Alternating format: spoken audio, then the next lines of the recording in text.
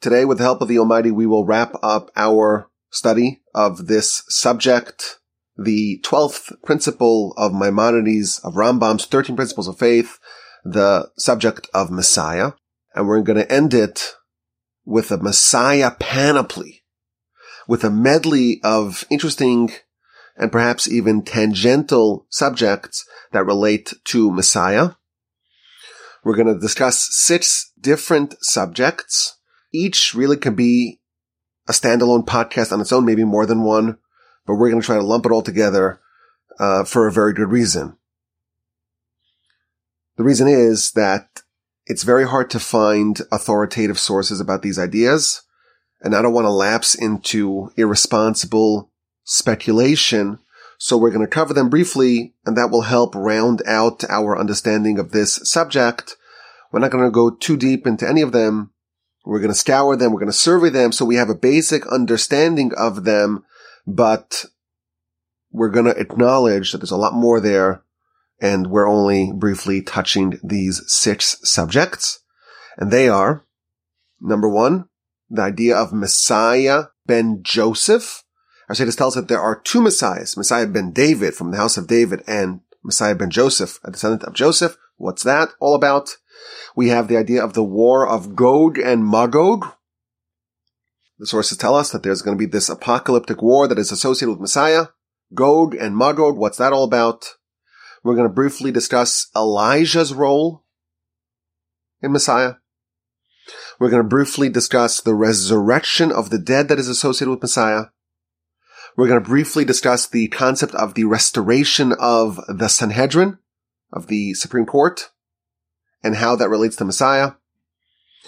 And finally, we will end off with a brief discussion of the relationship between the state of Israel, the modern state of Israel, and Messiah.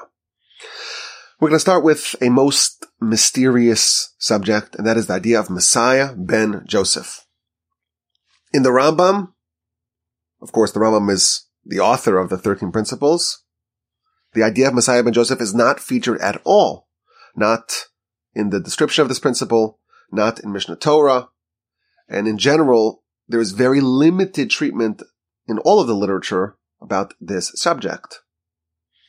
The sources that we do have on Messiah ben Joseph are very cryptic, very obscure, very arcane.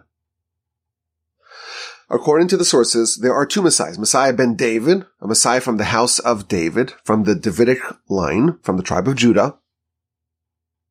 And that's the Messiah that we've been talking about all along. And there's also a second Messiah, Messiah ben Joseph, not from the tribe of Judah, rather from the tribe of Joseph. Jacob had 12 sons, and 2 of them were kings. Judah, he's a king. He's compared to a lion. He always goes first.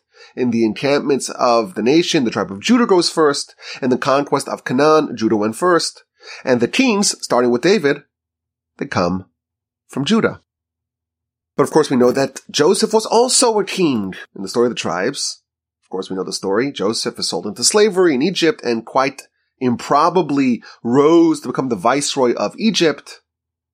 Joseph also is a king. And these 2 kings, Joseph and Judah, they had a very dramatic showdown. After Joseph took Benjamin as a slave, we know the story, he planted some incriminating evidence in Benjamin's satchel. And then Judah approaches and he excoriates him. This is the beginning of Parshas Vayigash.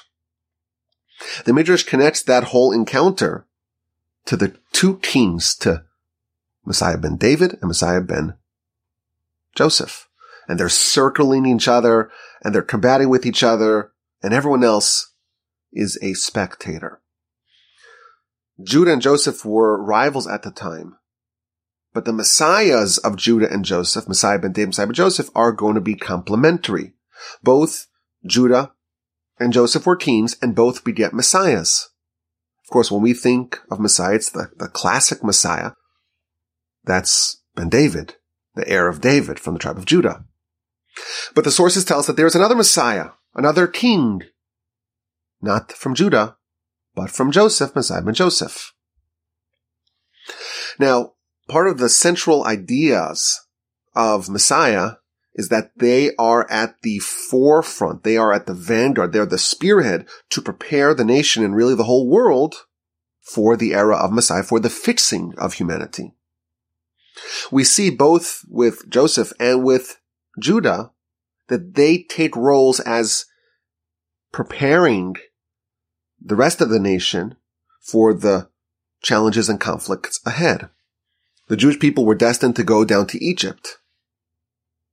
Joseph preceded his brothers by 22 years. And on a spiritual level, he's laying the spiritual groundwork. He's preparing the land for the nation.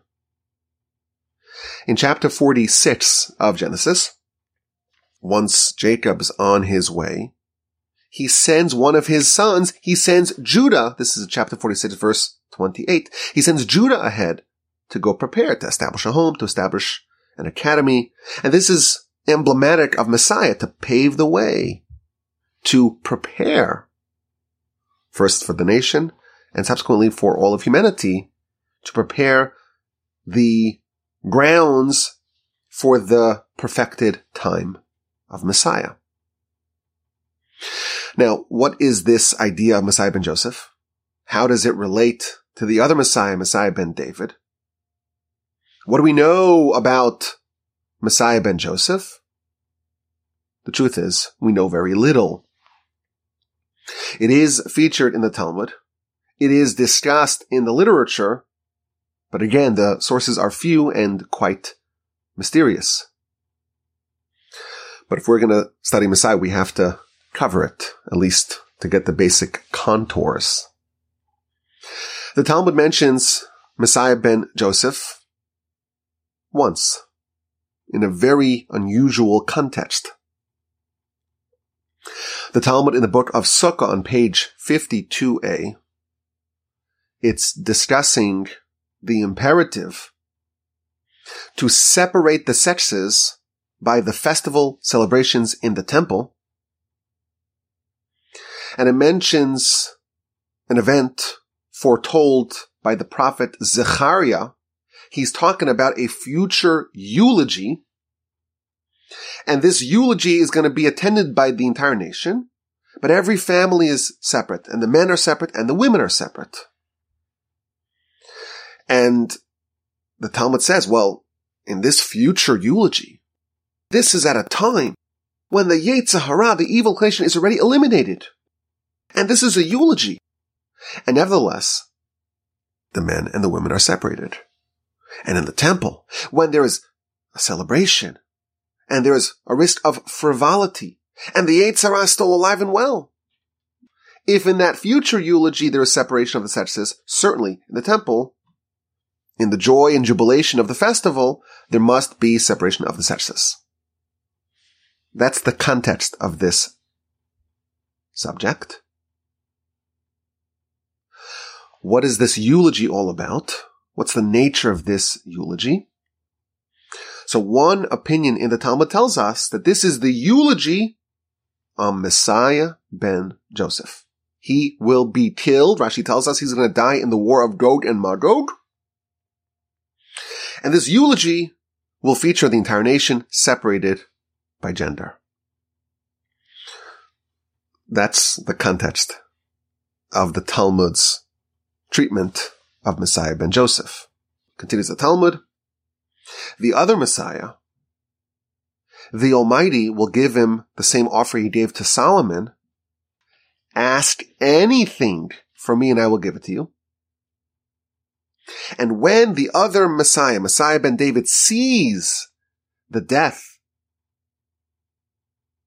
the killing of Messiah ben Joseph, he will say, God, all I want is life. There are a dearth of sources as to what exactly Messiah ben Joseph does in his lifetime. The sources are only about his demise, his death, the national eulogy, Messiah ben David's reaction to his death. It raises a lot of questions. And it seems like the death of Messiah ben Joseph is predetermined. And it's so traumatic, and the whole nation is by this eulogy. And the other Messiah, Messiah ben David, when he sees this death, he tells God, all I want is life. Obviously, the subject of Messiah ben Joseph is a great mystery. I will note, we do get some clues from this Talmud as to when exactly this all plays out. Rashi tells us that the death of Messiah ben Joseph will happen during the war of Gog and Magog. So we already have a Messiah, and then we have Gog and Magog, and both Messiahs are existing simultaneously. But the context is the separation of the sexes in the temple. And the Talmud tells us that they were separated in this eulogy, which comes after the elimination of the Yetzer Hara. And the Talmud deduces, well, if in this future eulogy, after the Yetzer Hara has been eliminated, there is the separation of the sexes, then certainly now, prior to the elimination of the Yetzer Hara, there should be separation. So evidently, by the time of the death of Messiah ben Joseph, the Yetzer Hara, which we have learned part of the messianic process is the elimination of the Yetzer Hara, at that time, the Yetzer Hara will have already been eliminated. But that's what the Talmud tells us about this subject. We don't really know much more from the Talmud. But other sources give us some more insight. The Maharsha commentary on that piece of Talmud gives us a helpful primer on the subject of Messiah ben Joseph, that is. He tells us that in the beginning of the Messianic era, Messiah ben Joseph will arise to save Israel. And he quotes a verse in Scripture that compares Joseph to a fire and Esav to hay, to combustible hay. And a little spark of Joseph will destroy the hay, the combustible hay, the highly flammable hay of Esav. And there's a principle that only Joseph and his descendants have the ability to triumph over Esav. You recall, after Jacob fled from his brother, got married, had a bunch of kids, right after the birth of Joseph, Jacob starts the process to go back home. And Rashi there tells us, and the sources repeat this often, the only way for Jacob to overcome Esav is with the power, with the forces of Joseph. We have learned that the elimination of Esav is a central part of Messiah. When the nation ascends to Mount Seir and there's this battle against Esav, only then God will be one and his name will be one. The final conflict before Messiah is with Esav. The elimination of Esav can be done only via Joseph and his descendants. And thus the role of Messiah ben Joseph is to eliminate Esav. And of course, the heir of Esav is Amalek. And we have already seen that Amalek is really the final hump that we must overcome before Messiah. So long as Amalek exists, the throne of God, so to speak, is incomplete. So we see how the beginning of Messiah is done by Messiah ben Joseph. But that does not end the story. The triumph over Esav will prompt an escalation, and other nations will congregate in Jerusalem, and that subsequent war, is the war of Gog and Magog. And in that war, Messiah ben Joseph will die. And the completion of the redemption will be done, we are told, by Messiah ben David. So that's the context of this idea of Messiah ben Joseph. Now, the sources do maintain that the future is still in flux, meaning it's still up to us. We've seen this idea many times in our study that Messiah can come in all sorts of different ways, and the harsher ways are avoidable. If we repent, we'll have a better version of Messiah. And apparently, this idea that there's going to be this terrible death of this great heroic figure, Messiah ben Joseph, and everyone's going to mourn and bewail, and we'll have this national eulogy. That too, we are told, can be avoided. So for example, Saadia Gaon, the great leader of the Jewish people in the Gaonic period, in his magisterial work, Emunos Videos 8:6, he tells us that if we don't repent, if we don't choose the more pleasant version of Messiah, then we will be subject to the trauma and to the death of Messiah ben Joseph. However, if we do repent, if we choose a better version of Messiah, then it will be more pleasant. And we'll have both Messiah ben Joseph and Messiah ben David. And it'll be a more robust Messiah, a more pleasant Messiah. I found a similar idea in the commentary of Or HaChaim to the book of Bamidbar, Numbers, chapter 24, verse 17. This is the blessings of Bilam, which we have learned are foretelling about the Messiah. The verse says that a star will emerge from Jacob, and a scepter, a staff, will rise from Israel. Bilam is forecasting, is foretelling, is prophesying about the rise of Messiah. And Messiah is compared to a star, just like a star covers the whole horizon, so too Messiah will cover the whole world, and the ingathering of the Jews from all over will be achieved. And just as a shooting star is a departure from nature, it's miraculous, so too Messiah will be miraculous and nature defying. And just as a shooting star is seen by all, so too Messiah will be universally recognized. But the Or HaChaim notes that this verse, it refers to two names of Jacob. A star will emerge from Jacob, and a scepter will rise from Israel. Jacob has two identities. He has Jacob and he has Israel. And these refer to different states of Jacob. There's the loftier state, and that is the name of Israel. And then there is the lowlier name, and that is that of Jacob. And when the verse says that a star will emerge from Jacob, that's a reference to Messiah ben David.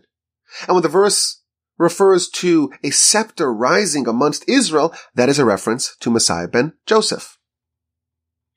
And this is the choices that we have. If we are lowly, relatively lowly, like Jacob, then we will only have Messiah ben David, only have a star. And Messiah ben Joseph, well, he will have to die in this war. But if we are all righteous, if we embody the name Israel and all that it entails, then we'll have both. Even Messiah ben Joseph will rise. He will triumph over his enemies, and he won't be killed. And the Or HaChaim tells us that there's actually a special prayer designated to pray that Messiah ben Joseph does not perish in this war.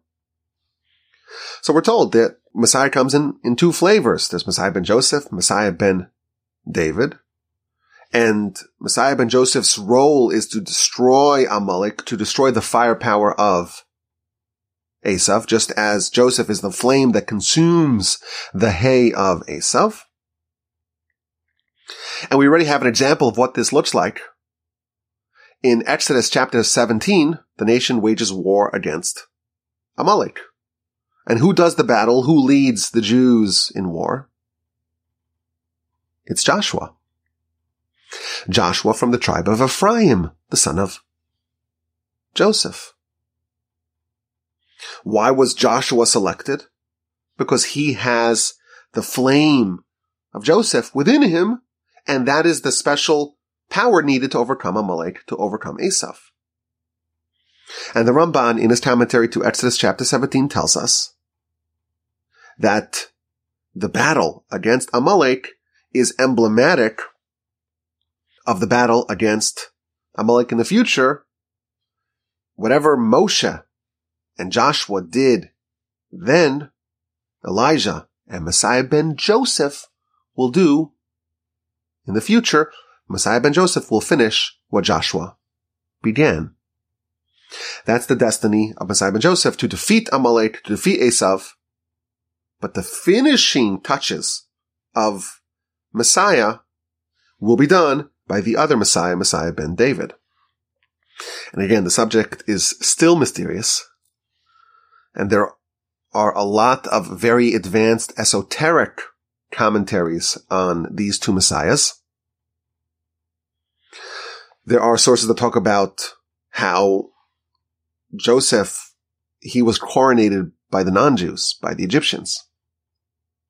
So his role, so to speak, is more amplified outside. Whereas Judah, he's more inward facing.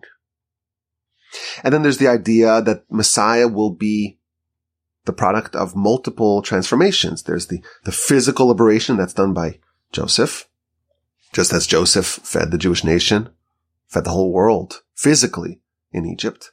And then there's the spiritual liberation, and that's done by the other Messiah.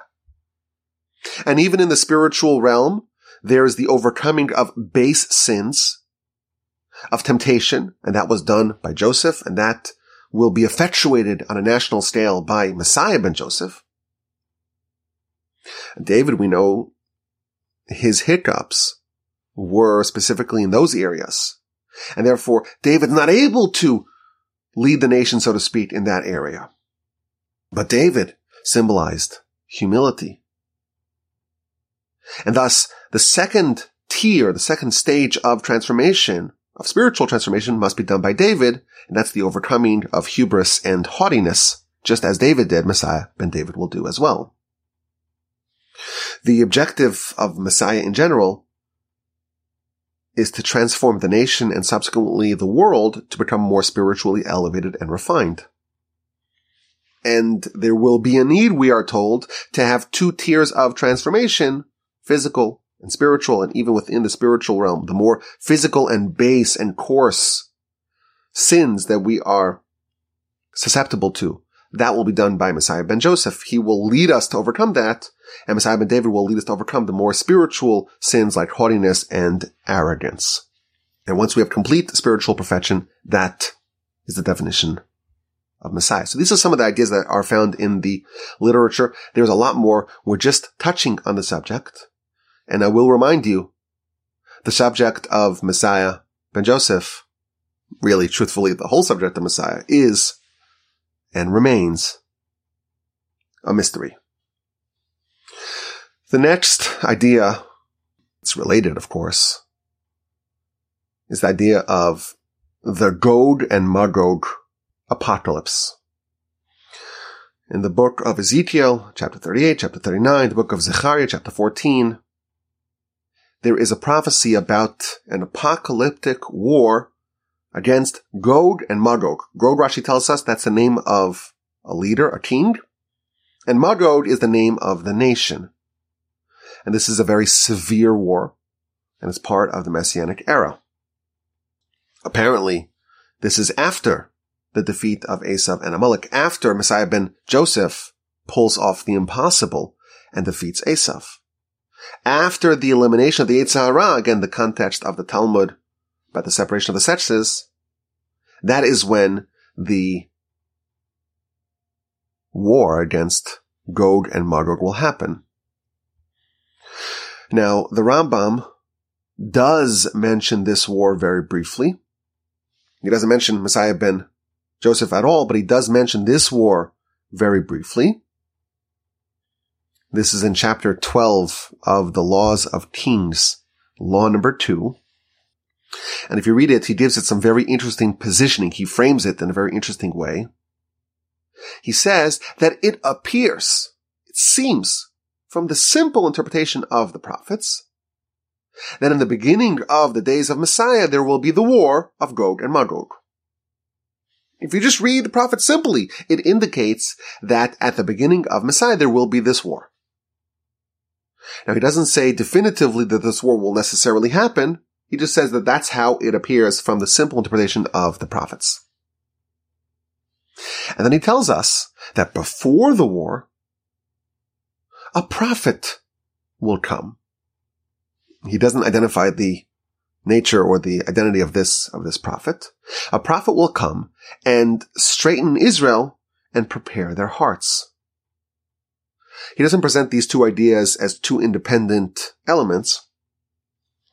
He says that there's the appearance, or the simple interpretation is that there's this war, and that there's the prophet that comes to straighten the hearts of the nation. It's not clear if he is connecting them on a principle level or not. But in general, we know very little about this war. What is it? What role does it have to play in the messianic transformation? We are told, we saw in the Maharshan, the brief primer, that there's going to be multiple wars against Esav, and then after that war, there's the escalation against many other nations, and that's the war of Gog and Magog, but everything about it is fuzzy. And there's a very good reason for this. The Malbim, one of the great commentators on scripture, he says something very insightful in his commentary to Numbers 11, verse 26. The verse is talking about the rogue prophets, Eldad and Medad, and they were prophesying in the camp, and there is an opinion that says that the nature of their prophecy was about the war against Gog and Magog. And the Malbim says something very interesting. He says that Moshe, he was the greatest prophet, but there were some things that were hidden from Moshe. And everything that relates to the subject of Moshe entering the land, which of course he was barred from doing, all that was hidden from Moshe, including the contingency plan of the war of Gog and Magog. Had Moshe entered the land, there would be no war of Gog and Magog. And thus, the war, which is related to Moshe entering the land, that was hidden from Moshe. And Moshe, he is the father of all prophets, meaning that every other prophet stems, to a certain extent, from Moshe. They draw their prophecy from the funnel, so to speak, of Moshe. And thus, if something was not conveyed to Moshe, all other prophets are going to struggle with it. And they're going to have a hard time deciphering it. And that's why the subject of Gog and Magog, it's not well fleshed out in the prophets. The Ram says, well, it seems like, from the simple interpretation of the prophets, that there is this war. He's very hesitating in trying to take an authoritative, definitive position. And now it makes sense. The subject is not well defined and well explicated in the prophets. And perhaps this is really a general rule about Messiah in general. We've seen that the prophecy of Messiah, there is a lot of ambiguity. It's very obscured and obfuscated. And that's by design, of course. But maybe this principle too, can be extended to the general subject of Messiah. So if we don't know a lot about the war of Gog and Magog, that is to be understood. What we are told about it is that it's a highly unpleasant war, and we want no part of it, and we want to avoid it at all costs. And the Talmud uses it as a shorthand for the worst possible conflict. And the Talmud tells us that there are perhaps ways that we can avoid it. If someone fulfills the mitzvah of having 3 festive meals on Shabbos, they will be saved from 3 punishments: from the birth pains of Mashiach, from the judgment of Gehenom, and from the war of Gog and Magog. And again, we don't know much about it, but our sages tell us that this war is scheduled for the festival of Sukkot, of Sukkot, specifically on the last day of Sukkot, Hoshana Rabbah. On that day, we have a special prayer where we ask God, save us. 3 hours, save us. And our sages tell us that this is because this apocalyptic war will only last for 3 hours. And the way we protect ourselves is by remaining in the sukkah, being cocooned by the clouds of glory. And this is hinted to in the verse in Psalms 27. God will shelter me in his sukkah on an evil day. There's an evil day, this war, and God will protect me by being housed in his sukkah. And we pray, grant us protection, raise us up high on the rock.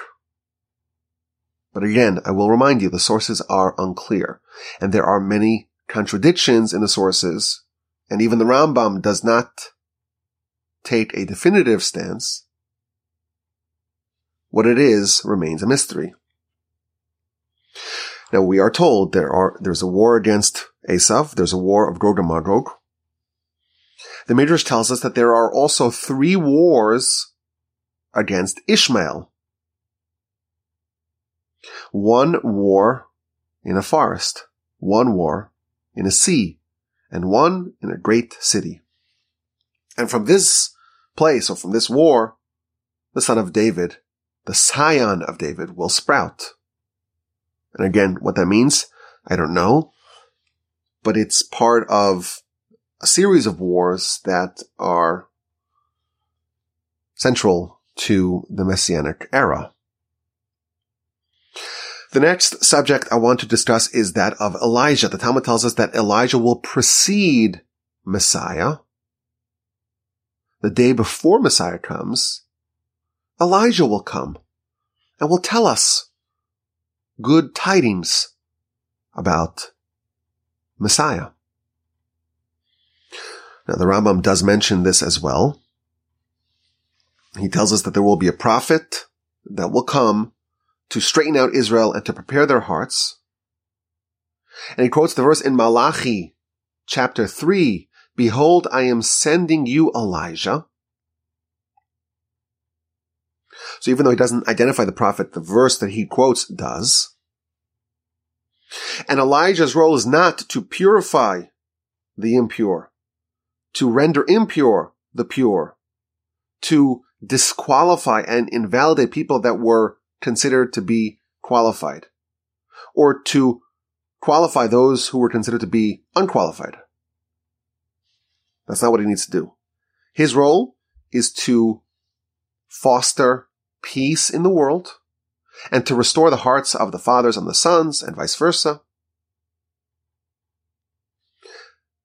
And then the Rambam says, there are some of the sages who tell us that before Messiah comes, Elijah will come. Rambam seems to at least leave the possibility that there's a different prophet who will arise aside from Elijah. And then he tells us, in all these matters and everything that relates to this, no person actually knows what will happen until it will happen. And even amongst the prophets, these matters were hidden. And even amongst the sages, we have no tradition. And therefore, there's a lot of dispute and uncertainty and conflict about this. Now, what role does Elijah play in Messiah? So we're told that Rambam tells us to foster peace and to restore harmony. We are also told in the sources that there is a central need for peace and harmony before Messiah can come. It's nice to have peace, it's nice to have harmony, but why is that connected at all to Messiah?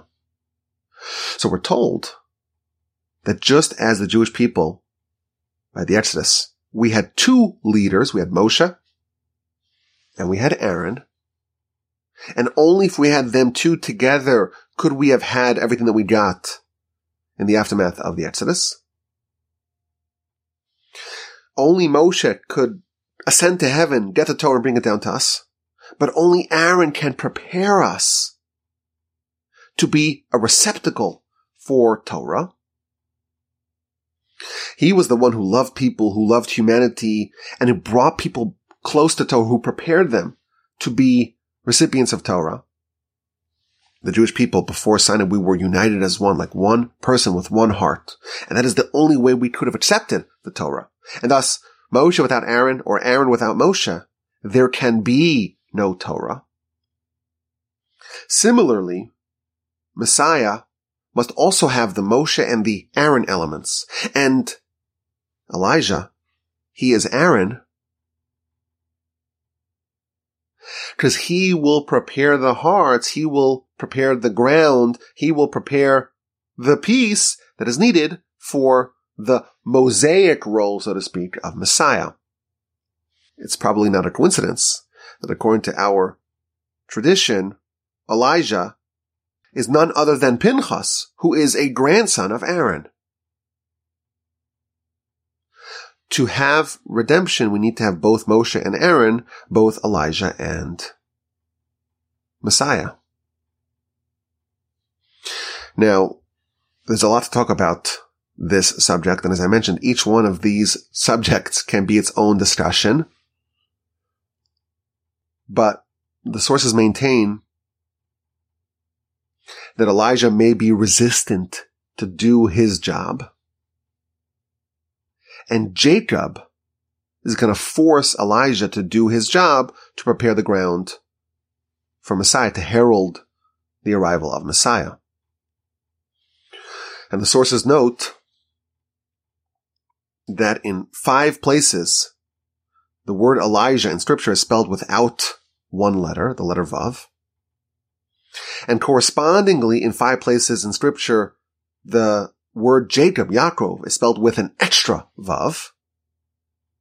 And the way this is explained is that Jacob he took hostage the letter Vav of Elijah in order to compel Elijah to herald the Messiah. I did record a Parsha podcast a few months ago titled Hostage Letter about this whole idea. Very interesting and very esoteric idea of Jacob and Elijah and this letter that Jacob takes hostage to compel Elijah to do his job, fulfill his role in heralding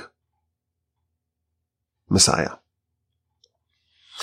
Now, there is another subject I want to discuss. This is the fourth. We talked about Messiah ben Joseph, Gog and Magog, Elijah, and now resurrection. So the truth is we are in the 12th principle of the 13 principles. The last principle, the 13th principle, is about the resurrection of the dead. When does this happen? So, of course, we'll discuss it, please God, at great length when we talk about the 13th principle. But the sources tell us that there will be a first resurrection in the times of Messiah. The Midrash tells us that during the times of Messiah, the people who are interred in the land of Israel and the righteous who are interred outside of the land of Israel, they will be resurrected. They will come back alive, and they will get to participate and enjoy the days of Messiah. The Midrash also tells us that this is why Jacob was so desirous to be buried in the land, because it's much better to be buried inside the land of Israel than to be buried outside of the land. And in fact, we're told that the dead in the diaspora outside the land of Israel, they will need to roll through subterranean tunnels, which apparently is very unpleasant, until they can ascend, they can be resurrected in the land of Israel. So again, there is very little sources about the resurrection in the times of Messiah, but it is important to mention that part of the Messianic era includes the first resurrection that will happen. The next subject that is important to talk about is the restoration of the Sanhedrin. Moshe, in the book of Numbers, he established a court of 71 elders. And to be part of this court, you have to receive ordination that is done by Moshe, or by someone who was ordained by Moshe, or by someone who was ordained by someone who was ordained, etc., all the way back to Moshe. In order to be part of this Sanhedrin, you have to have what's called smicha, ordination. And that is an uninterrupted line going back to Moshe. And it's clear from the sources that it is imperative in the times of Messiah to have a Sanhedrin. The problem is that the Sanhedrin, although it did last for many, many, many centuries, Sanhedrin disbanded in the 4th century of the Common Era. The Sanhedrin dissolved. And there was a need to restore it in the times of Messiah. How can we restore the Sanhedrin without restoring smicha, which is the ordination, which is a necessary prerequisite to be part of the Sanhedrin? So maybe the easy answer is, well, if there was resurrection, if Joshua comes back, if Moshe comes back, then they can confer this on candidate members of the Sanhedrin. But there is a very important citation in Rambam in the Laws of Sanhedrin, chapter 11, law number 4, where he clarifies a way to reinstitute, to restore both smicha, ordination, and the Sanhedrin. The first thing it tells us is if you only have one person in the land who has smicha, then they can confer this smicha to others.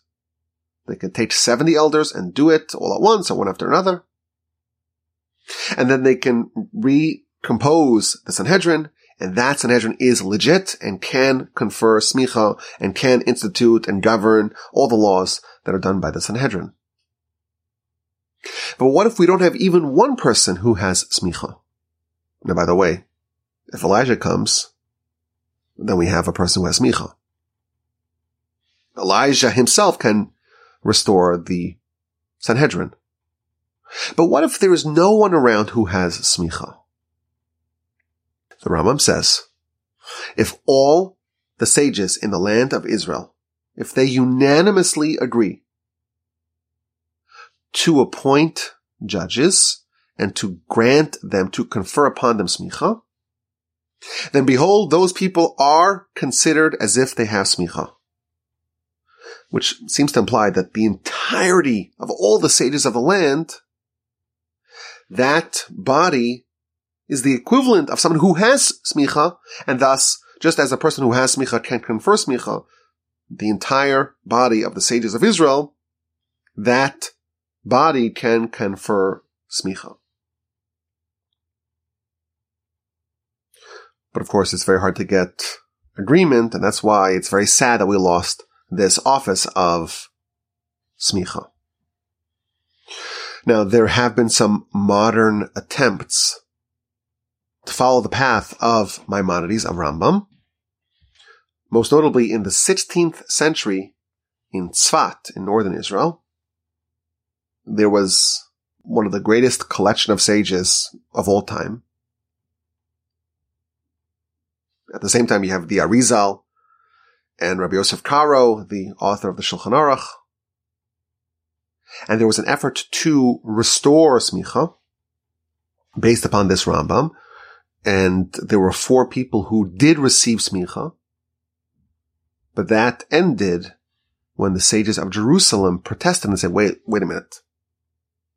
The Rambam says all the sages of the land have to agree, and we don't agree. And thus, the nascent restoration of smicha and the Sanhedrin ended with only 4 recipients of smicha. Now, this is intimately connected with the subject of Messiah. And the Talmud itself tells us that there is a parallel between the exile of the divine presence and the exile of the Sanhedrin. The divine presence didn't leave the temple instantly and just disappear. It progressively left the temple. It tells us it used to be in the kapores, in the cover of the ark. And then it went to the cherub, and from one cherub to the other cherub. And from place to place until gradually it left the temple. It went different parts of the courtyard, to the altar, to the roof, to the wall around the city, to the city itself, to the mountain, i.e. Mount Olives, to the wilderness, and then it went to heaven. 10 stages from where it was until it was lost. And correspondingly, the Talmud tells us, the Sanhedrin also underwent 10 exiles. They were in the marble chamber, and they went to a different part of Jerusalem, and then to a different part of Jerusalem, and then to Yavne, and then to Usha, and then back to Yavne, and then back to Usha, and then to Shfaram, and then to Beit Sha'arim, Tzipori, and to Tiberias. And from Tiberias, the Sanhedrin was annulled, was dissolved. And the Talmud tells us that the restoration, it's going to happen in reverse order. Meaning that from there, meaning from Tiberias, that is where the redemption will begin from. And thus the sources maintain that Messiah will arise in the land of Israel, specifically in Tiberias, we're told, and then will emanate outwardly to the rest of the Jewish nation and to the rest of the world. You recall, we spoke about the false messiahs.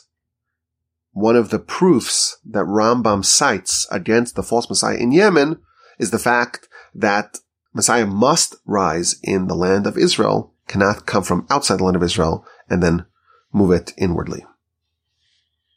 And the sources, just as an aside, the sources tell us a very nice idea as to why Messiah must arise in Tiberias. The Talmud indicates that, well, if that's where the Sanhedrin ended, that's where it must be restarted. But there's another idea that's featured in the literature, and that is that the chief rabbi of Tiberias was Rabbi Meir, who's the primary author of the Mishnah. And Rabbi Meir is of the opinion that even when the Jewish nation is not performing the will of God, we are nevertheless considered the sons of God, so to speak. There's an opinion that says that, well, when the Jewish people are up to snuff, when we are behaving properly, then we're considered like children, so to speak, of God. But when we're not, then we're not children. Rabbi Meir says that even when we're not up to snuff, we are nevertheless considered children, so to speak, of God. And because Tiberias is his city, in his city, his rules apply. And thus Tiberias is the one place where we can have this restoration of this relationship with the Almighty, even if we're not really worthy of it, because we are still considered children of God, even if we're not behaving as such. But that is still true. That designation is still true in the city of Rabbi Meir, in the city of Tiberias. Now, the final item that I want to address today is the relationship between the modern state of Israel and Messiah. It seems very clear to me that we will not have a resolution to the Arab-Israeli conflict, at least until Messiah. Maybe that's his job. Maybe they're placeholders for Messiah. But regarding the central question, how do we view the seismic development of the establishment of a robust, of a flourishing Jewish state in the land of Israel in the context of Messiah? Part of Messiah is coming back to the land. Well, that happened to a large extent. And we have a powerful, robust, bustling country in the land, but it's very secular. And it was built by heretics. And it was built by atheists. Ben-Gurion, the founding father, he was an expert in Tanakh, but he ate pork. We know that for sure. He did not fast on Yom Kippur. Herzl, the great visionary behind the modern Zionist movement, he was totally estranged from Torah and religion. His own son, he did not even circumcise. Are these the kinds of people that are going to play a role in effectuating Messiah? That's really hard to believe. Moreover, the early Zionists committed documented crimes against religion. They took deliberate steps to try to eliminate religion amongst the emigres. And there's a lot of very shameful stories where they cut off all the payas and they told them, hey, listen, now you're in the state of Israel. You don't need to have religion. And there's a lot of very sad episodes. You know, during the Holocaust, one of the great Zionist leaders said, I'd rather spend money to buy a cow to plow the land here in Palestine than to use that money to save a Jew from Warsaw. Another quipped that the state of Israel will be built on the ashes of the millions who perish in Europe. So it's very hard for us to accept the idea that these people are going to in any way play a role in Messiah. But by golly, look what they pulled off. It's a miracle. It's an economic superpower, military superpower, technology superpower, very robust and developed. And it's also, dare I say, a Torah superpower. Religious Jewry in Israel is very strong and stronger than it's been in a very long time. In the land of Israel, there has been a veritable explosion of Torah study in yeshivos. There's incredible spiritual dynamism that's existing alongside a very secular state.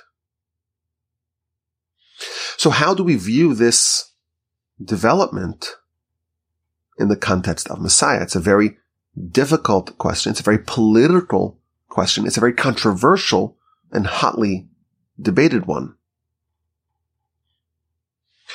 Now, an element of this question is how much religious significance do we ascribe to the significant events of the state? The founding, Yom HaAtzmaut. Is that a religious holiday or not?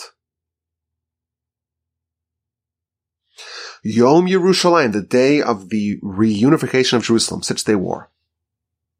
Is that a religious celebration? Or does that call for a religious celebration? Must we say Hallel as we do by other festivals? This is not agreed upon. Just this year, in our shul in Houston, the custom of the shul is that on these days, they recite the Hallel, the special prayers that are recited on festivals and special occasions. That's the custom. And thus the prayers that we say on a typical day, the Tachanun prayers, are omitted. That's the custom in our shul. I was there, and the following phenomenon happened. The shul is saying Hallel. The chazan, the leader of the minyan of the prayer, is saying Hallel. And someone on the other side of the shul is reciting Tachanun out loud, as if protesting the recitation of the Hallel. Now, I think it does show poor judgment. You know, if this is the custom of the shul, maybe if you don't like it, pray elsewhere, daven elsewhere, or move. But this is emblematic of the very strong and unresolved disagreements that exist in this question. How much do we recognize? How much do we embrace? How much do we celebrate the modern state of Israel, the secular state of Israel? And what is its placement in our understanding of Messiah? I have another memory of a different event that happened in a shul, in a synagogue. This one is not in Houston, but where I grew up in Muncie, New York.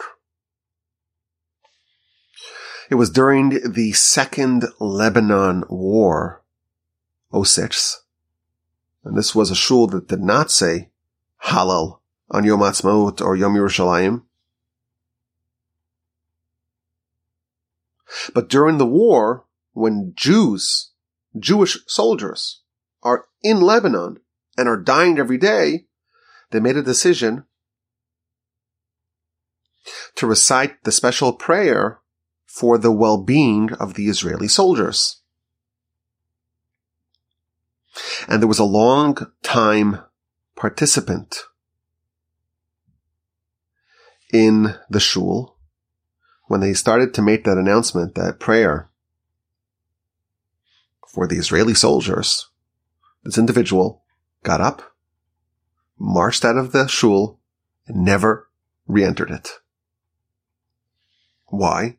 Because there are some people, very reputable people, who believe that not only is the state of Israel not a positive development, it's a negative development. To simplify it, there are three general camps, and of course there's a lot of nuance that we are missing, and maybe we can have a standalone discussion about this some other time.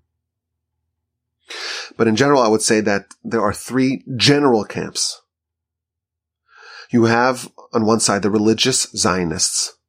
And they say, well, the state is a stage, is a step towards Messiah. It's the beginning, it's the flowering, it's the first step, the practical step of Messiah.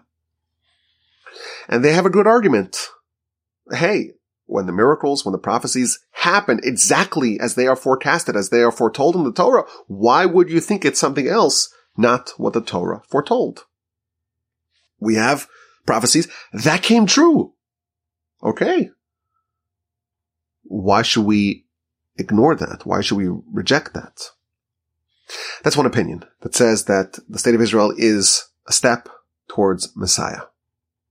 There is the opposite opinion, most associated with the Satmar group of Hasidic Jews. And they view the state as being counterproductive. That not only doesn't advance the cause of Messiah, it actually detracts from messianic progress. And it needs to be uprooted. And if there are miracles, that's because those are the acts of the Satan. The Satan wants the state to flourish because the state stands in opposition to Messiah. And this camp does not recognize the state, does not participate in any matters. The state won't vote, won't recognize it at all. Now, I don't consider myself an expert in any of these opinions, but to my understanding, this idea, the idea of opposition to Zionism, opposition to the state of Israel, is a central element of this community. And they believe that the spiritual cause of the Holocaust was Zionism. And Zionism and the modern state of Israel is preventing Messiah from coming. They won't go to places that have the flag of Israel prominently displayed. They won't go to even the Western Wall, to the Kotel, because it is under the hegemony, under the sovereignty of the secular Zionist state. That is, I would say, the complete opposite opinion of the religious Zionists. And then you have lots of different flavors in the middle. Those argue that maybe take a wait-and-see approach, participate, but maybe at a safe distance, not to take ministerial positions, for example, but to use the state to advance the cause of Torah There are those that talk about how the state can be transformed into something which can bring about Messiah. There is an opinion that says that, the Talmud says that no sage can render halachic rulings accurately unless they first stumble. There always has to be a little bit stumbling before there can be success. And maybe the modern secular state of Israel is the stumbling that is needed before it can be transformed, repurposed, refashioned into something which is the beginning of the flowering, or is contributing towards the flowering of Messiah. There is this idea that maybe, even though the state was founded by secular anti-religious forces, maybe it can be taken over from within, demographically and otherwise. The nation can be transformed and be progressively changed. And, we do see some indications of that actually happening. But it is definitely undeniable that the state does contribute towards the preparation of the nations for Messiah. We internally may have a lot of disputes about how exactly, the state fits in with the messianic vision. But the world definitely views it as a miracle and as a development that has messianic significance. And again, this is a very controversial subject and one which we don't really have a clear and undeniable and incontrovertible resolution. Now, there are other subjects that are unresolved. 10 lost tribes, for example, are they coming back? There's a dispute in the Mishnah at the end of the book of Sanhedrin. One opinion says that the 10 lost tribes that were sent into exile will not come back. Another opinion says that they will come back. We don't know. But that really wraps up our discussion of Messiah. And I will end with the following point. I sense everything I've learned, everything I've seen, everything that I can feel. The sense that I get is that this is around the corner. It's imminent. And we have a role to play. And people may wonder, today we believe that there is a concept of degradation of generations, that over the course of time, compare us to the Gaon of Vilna, to Baal Shem Tov, to the Arizal, to the Rambam, to Rashi, going back to Rabbi Akiva and his friends, and the authors of the Talmud, and going back to the prophets. We're so small spiritually compared to them. So how can we aspire to effectuate Messiah when the veritable angels of yore were unsuccessful? And there are a variety of ideas, of answers. The Arizal himself told his student, Rabbi Chaim Vital, that we're incomparable to the earlier generations. But just as our spiritual level has been so thoroughly diminished compared to the earlier generations, by that same token, any small mitzvah that we do, notwithstanding our diminished spiritual state, it's actually more powerful than the mitzvahs of our great antecedents. Notwithstanding the fact that we are so low and so spiritually depressed, we still do a mitzvah. And thus, our deeds are amplified. And thus, we should not underestimate how powerful our righteousness and our repentance can be. And again, repentance, that is the key lever that we have to bring about Messiah. The Chafetz Chaim, of blessed memory, used to say that there is a certain progressive nature to the building of Messiah. We have to rectify, we have to fix, and we have to achieve, we have to accomplish. And there's very, very, very little that's left for us to do. So yes, our comparative ability and righteousness and spiritual acuity is much lower than our antecedents, but our job is much smaller. Another idea. There's a few points that are needed for this idea to be understood.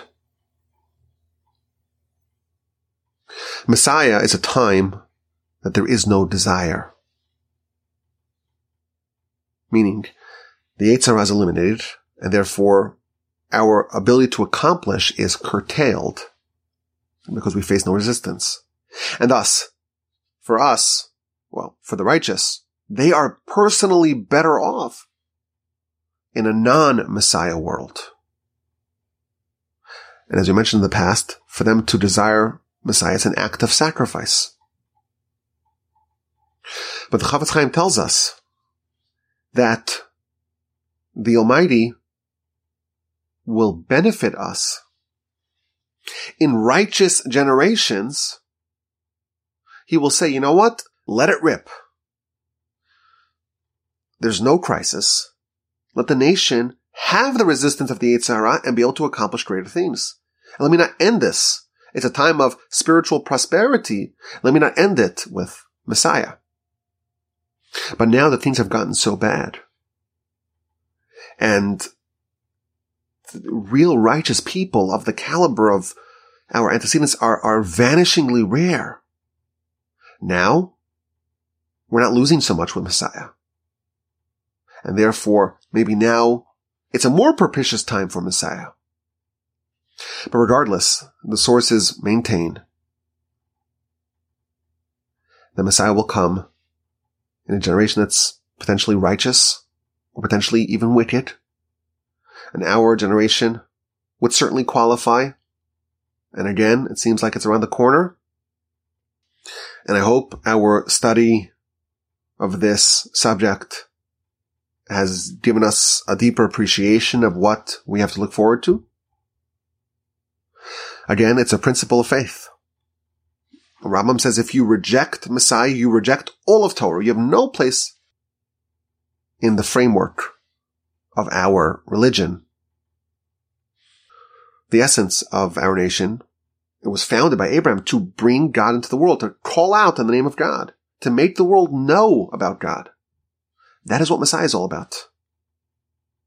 If someone does not believe in it, if someone does not anticipate Messiah, if someone does not contribute towards that, how can we say they have a role in the nation? How can they be an heir to Abraham? The essence of our nation is to try to effectuate Messiah. And again, what we can do is repentance. Let us hope that we will be witnesses to Messiah. May it come speedily in our days, and may we be prepared for that grand transformation of the entire world. Next up, we have the 13th principle of resurrection of the dead. I'm looking forward to dig into that with y'all. And as always, my email address is rabbiwolbe@gmail.com. I am looking forward to hearing from you, to hearing your questions, your comments, and your feedback.